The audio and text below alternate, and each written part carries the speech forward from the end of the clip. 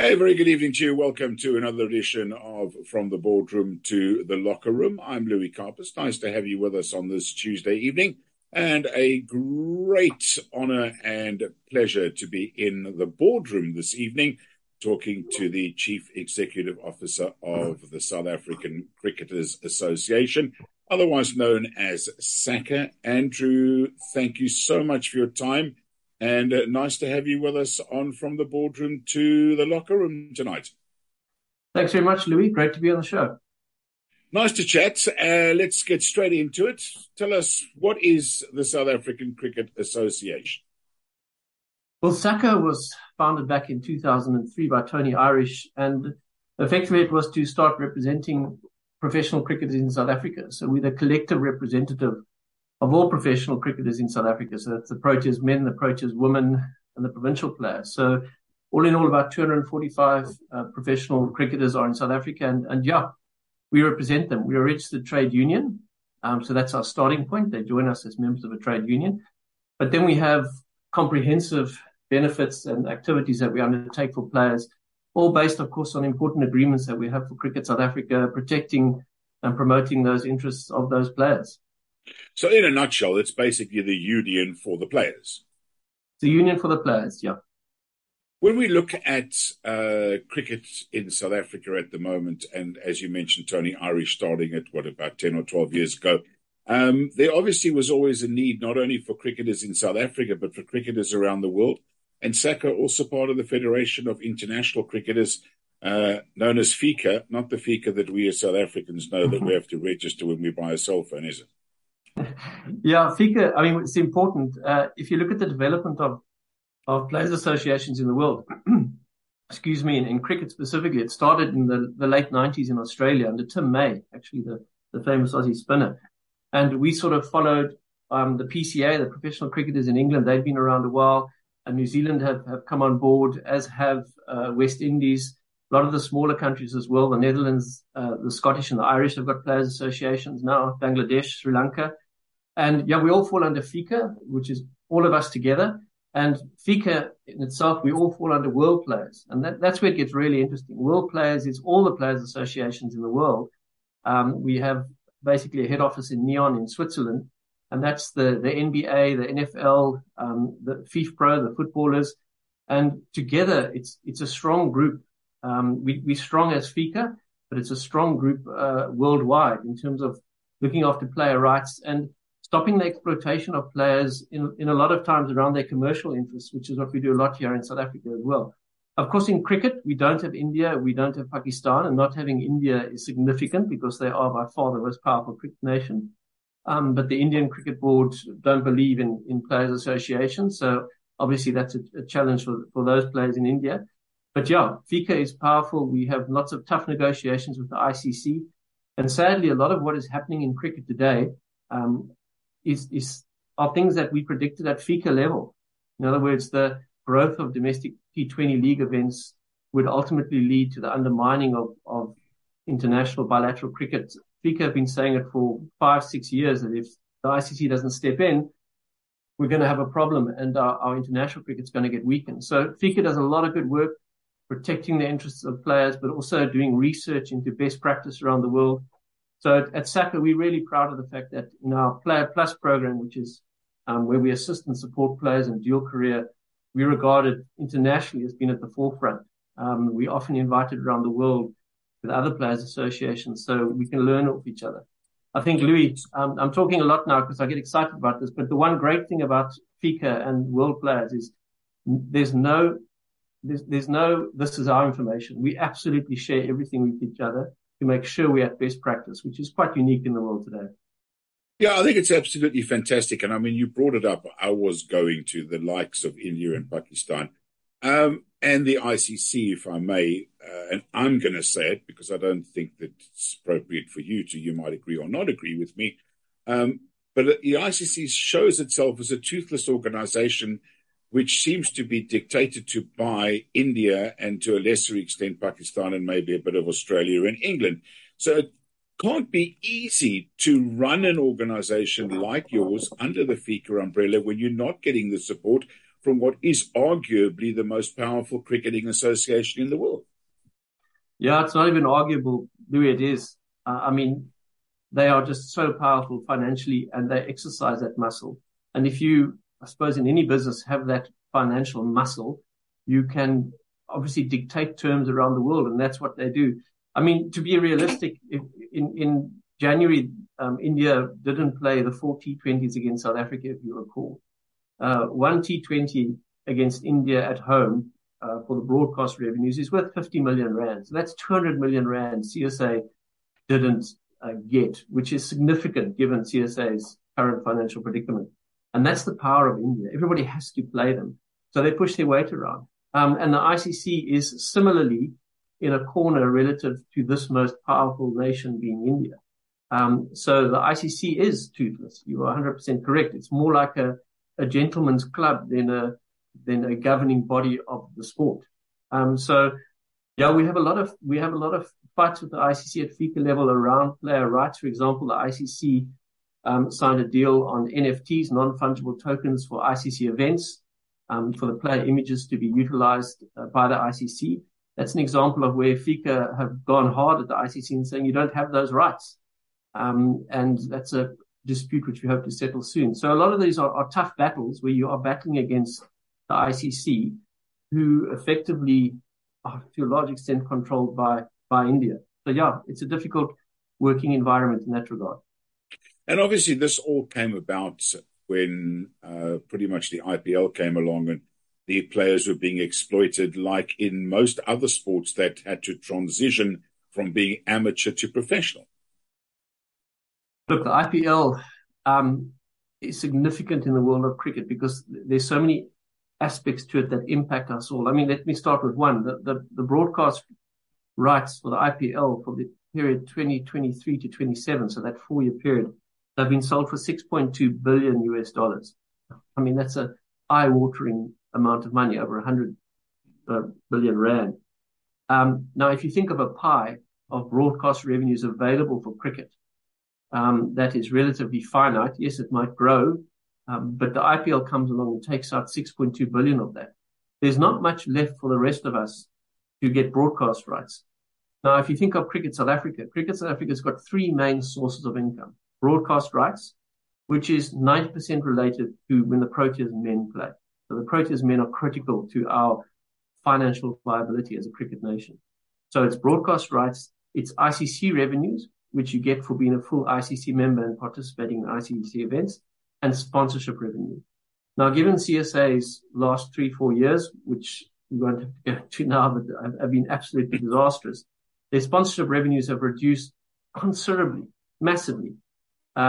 So the broadcast revenues are also reducing because you have the IPL taking out 6.2 billion of the pie, meaning the rest of us, being England and Australia and South Africa, et cetera, are left with less to negotiate for.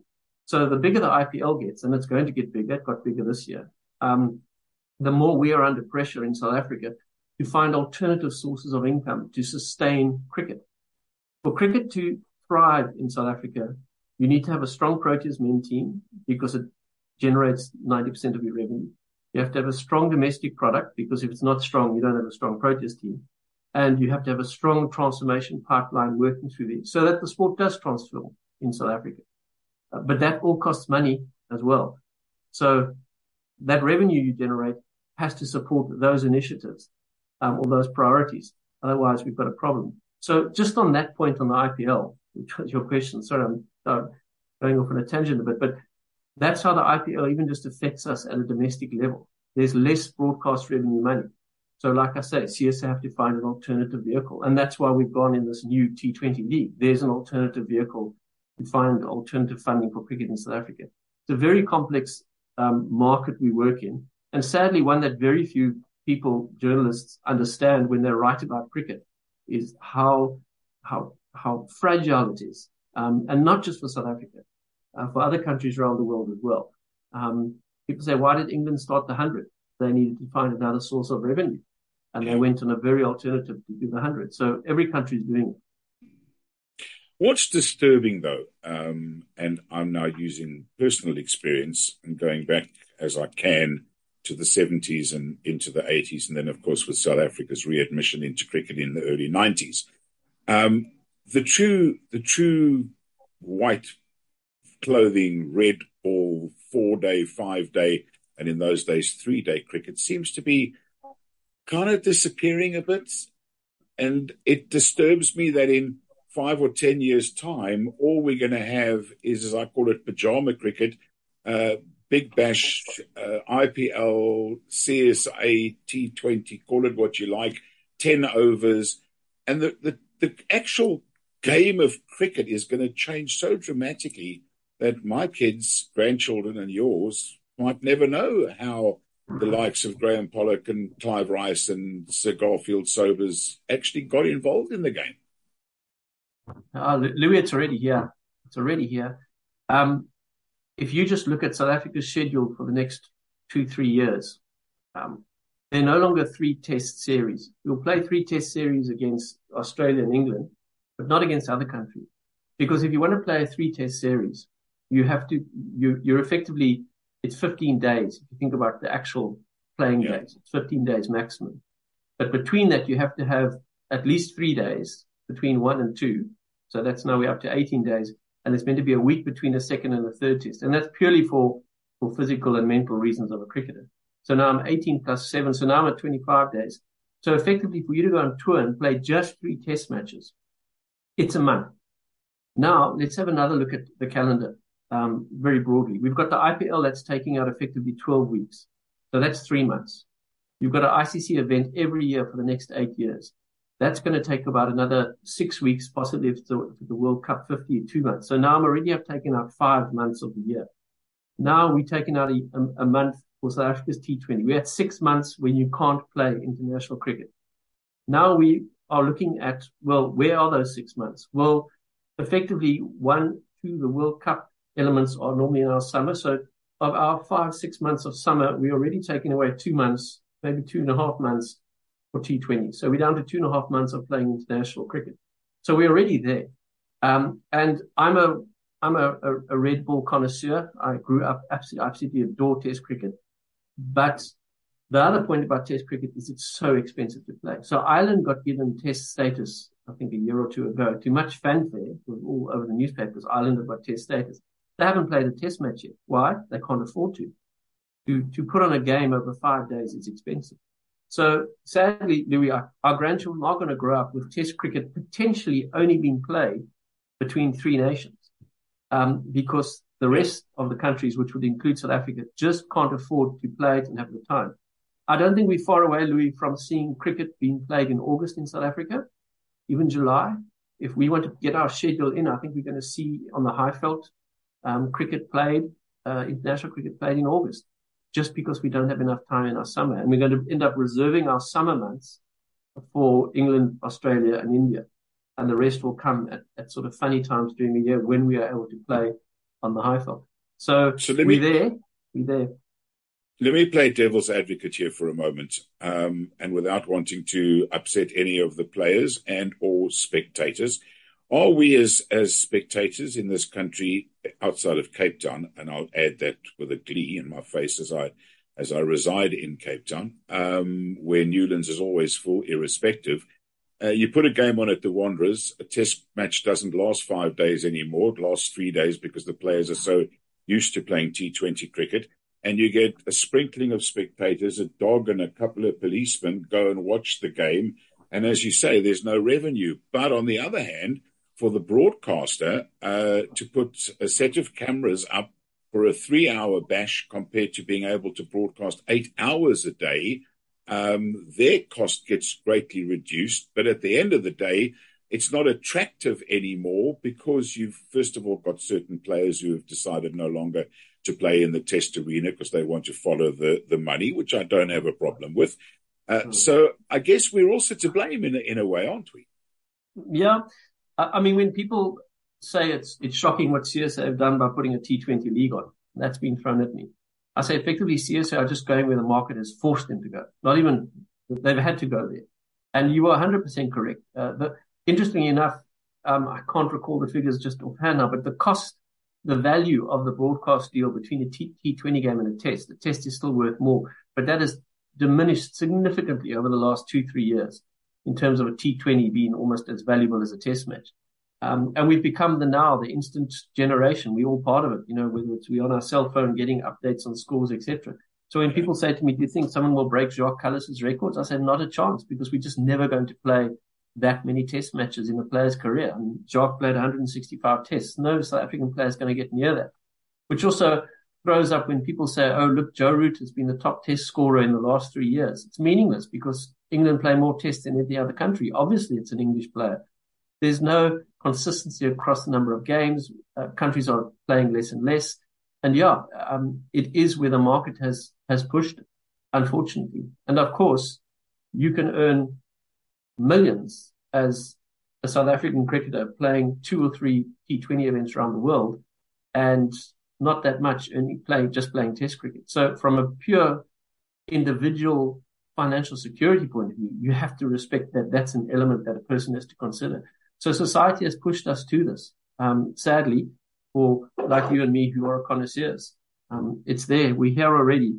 And like I said, FICA have been predicting that unless the ICC get involved and start managing it better, it's going to just continue this cannibalization of our cricket. And if you said to me, what do we mean by managing it better? They have to coexist. Bilateral cricket, international cricket with these domestic T20 events. They can only coexist if the ICC actually starts sitting down with countries and saying, okay, let's start creating windows where these events get played. And then we have other windows where effectively you must play your bilateral cricket. And if Cricket South Africa, you've got an event in January, you need to accept that the Big Bash might happen there, the Emirates League might happen there, and then it's survival of the fittest. But we can't have this higgledy-piggledy where everybody plays.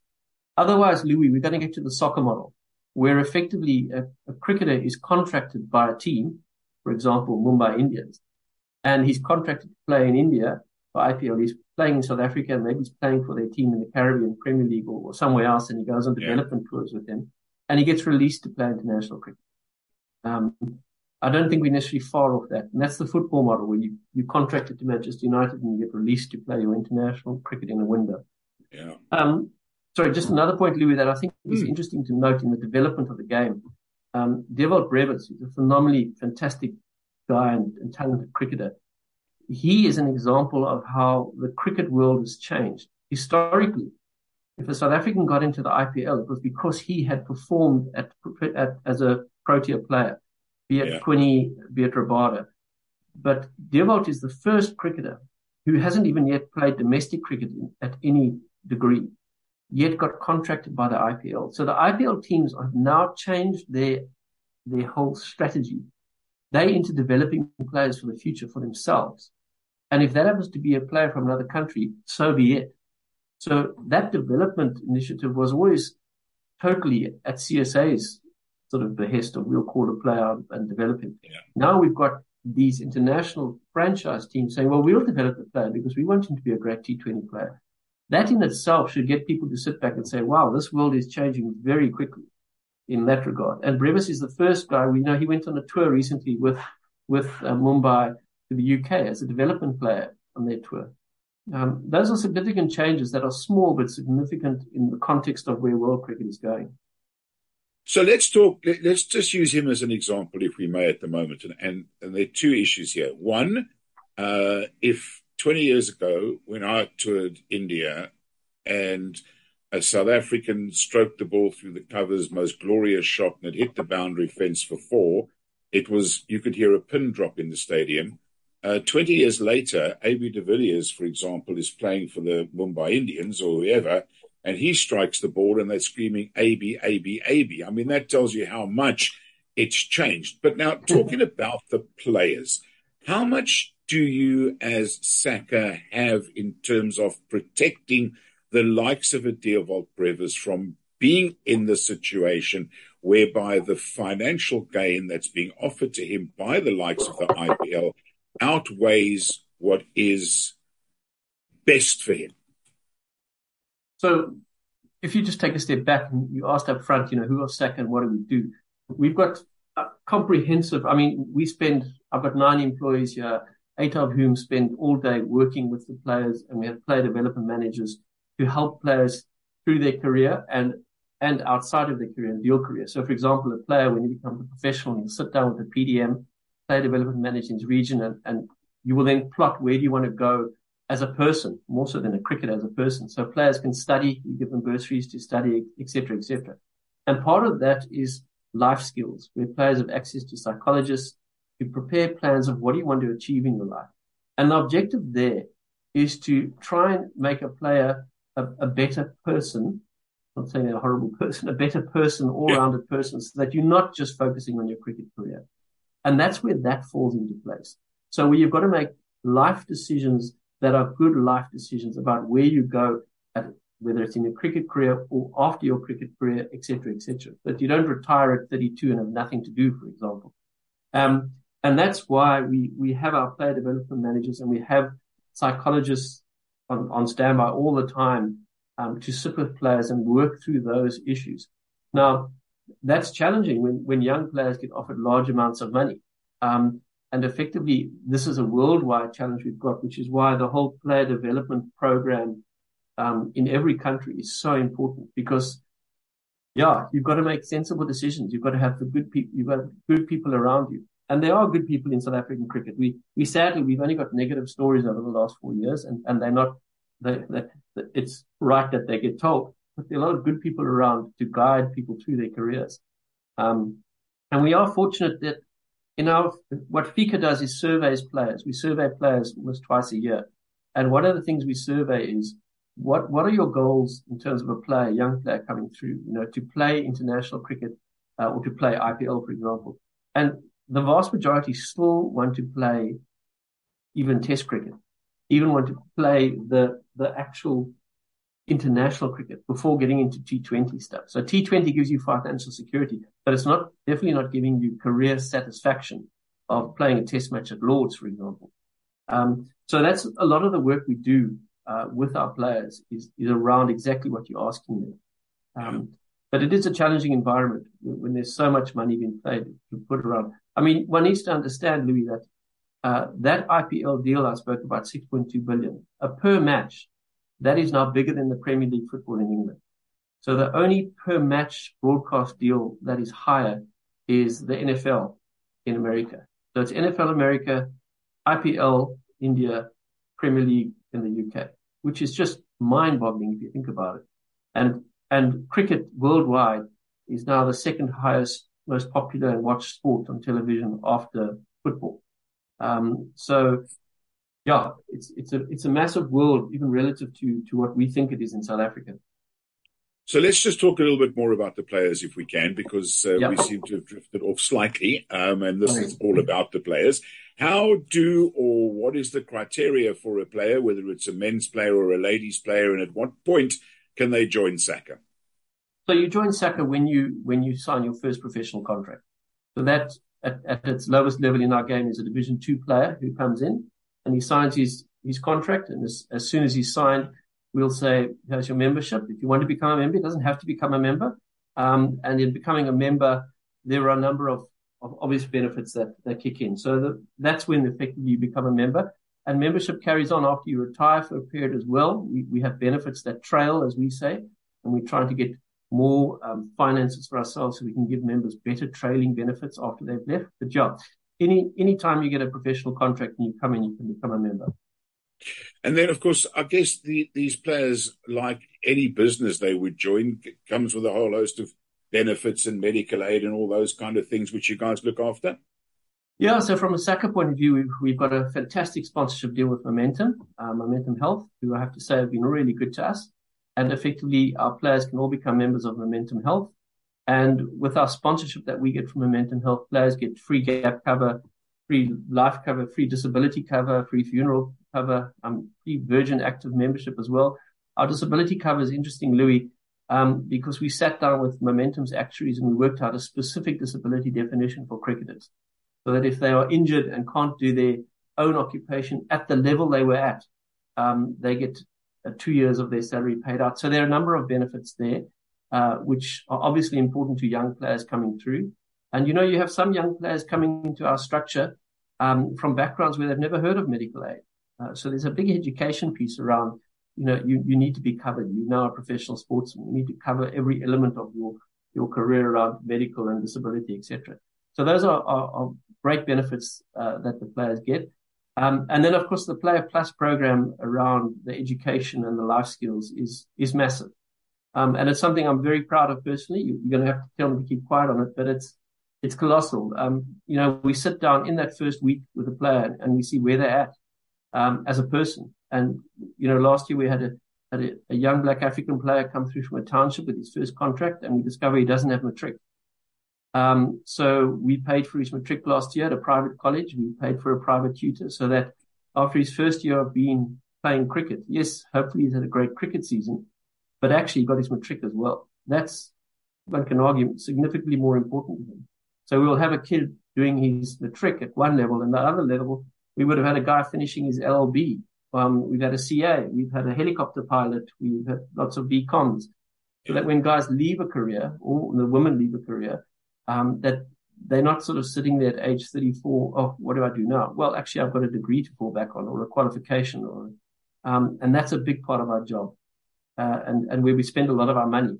Last season, we issued 100 bursaries. During COVID that year, when COVID struck, we immediately went to the players and said, guys, this is the time. You're not playing, you're not even practicing. Start studying. And we were up to about 120 bursaries in that year, which is great. It just means players are bettering themselves. So that's a big part of our program. And around the world, this is what players associations do. And also, I guess if you think about it, I mean, I don't know how many members there are that you have at SACA, but only 11 really can play at the highest level. Maybe let's call it 15, 20 get contracted, 25. But there's many, many other forms of the game. And with respect to some of the players who think they're going to be pro-tiers, they're never going to crack it at that level. So there's got to be something for them to fall back on. So better person, better cricketer, better future. Quite a decent slogan. It is. It's massive. It's massive. And I think important to understand, Louis, that the only cricketers in South Africa who are going to be able to retire comfortably with not worrying about what's going to happen next year are players who played in the IPL. You can play even for South Africa and domestically for 12 years and do very well. Don't get me wrong. You can earn millions. But you're going to get to 34 and you're going to have to do something else in your life. Those guys who played IPL will probably have enough of a nest egg to be able to move on and create their own businesses.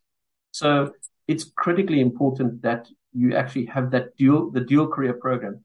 This year, for example, end of last season, Louis, was one of our most successful. We had about 20, which is the normal number of players who go off contract at the end of the season. About 20 come off, 20 come on. And of that 20, were 5 individuals who actually had been offered another contract in the cricket system in South Africa. And 5 of them said, thanks for the contract, but you know what, we've been studying for the last couple of years and we've been offered jobs in the private sector. I'm not going to play for the Proteas. I'm age 33. Rather than play another season of cricket, I think I'll start my career outside of cricket. Thank you, CSA. Thank you, SACA, for the degree. I'm ready to move on. That's major success because we can't afford to have cricketers going through our system, leaving when in their 30s and not having anything to do. So that drives us here at SACA. Yeah, because the alternative is he's age 25. He finds that he can't make it in cricket and he's got absolutely nothing to fall back on. He's missed the opportunity of going to university. Nobody wants to employ him because he doesn't have a degree. And with the greatest respect to some of the greatest names in South African cricket of years gone by, you hear of benefit evenings to help support them. I mean, it's terrible to have to listen to those things. Yeah, and that is our nightmare. And I mean, a lot of the cricketers who were around, famous names in the 90s, who never benefited from the professionalism of cricket, you hear of those stories. And our motto here in this office, no one in our era must be in that position. So we do have players who, one of the best practice scientific research elements of dual careers, you can never force a player to study. If you force a player to study, it doesn't work. So you have to invite them to study and give them career guidance and say, please study. So we do have players who just don't study, and they get to age 32 and they turn around and they say, oh my word, what am I doing now? So we pay for players even once they've left. We will pay for them to study. We paid for those players who were banned after the corruption scandal of 2015. 5 of those players received bursaries from us even after they were banned because we realized we've got to help these guys get a life after cricket. Theirs was an immediate termination. So we went and gave bursaries there. We will give bursaries to players afterwards. And that's a big drive of ours, is to generate more funds for ourselves so we can add that benefit to players. But sadly, some players leave it late, but we also support those players to make sure there's something you can get onto.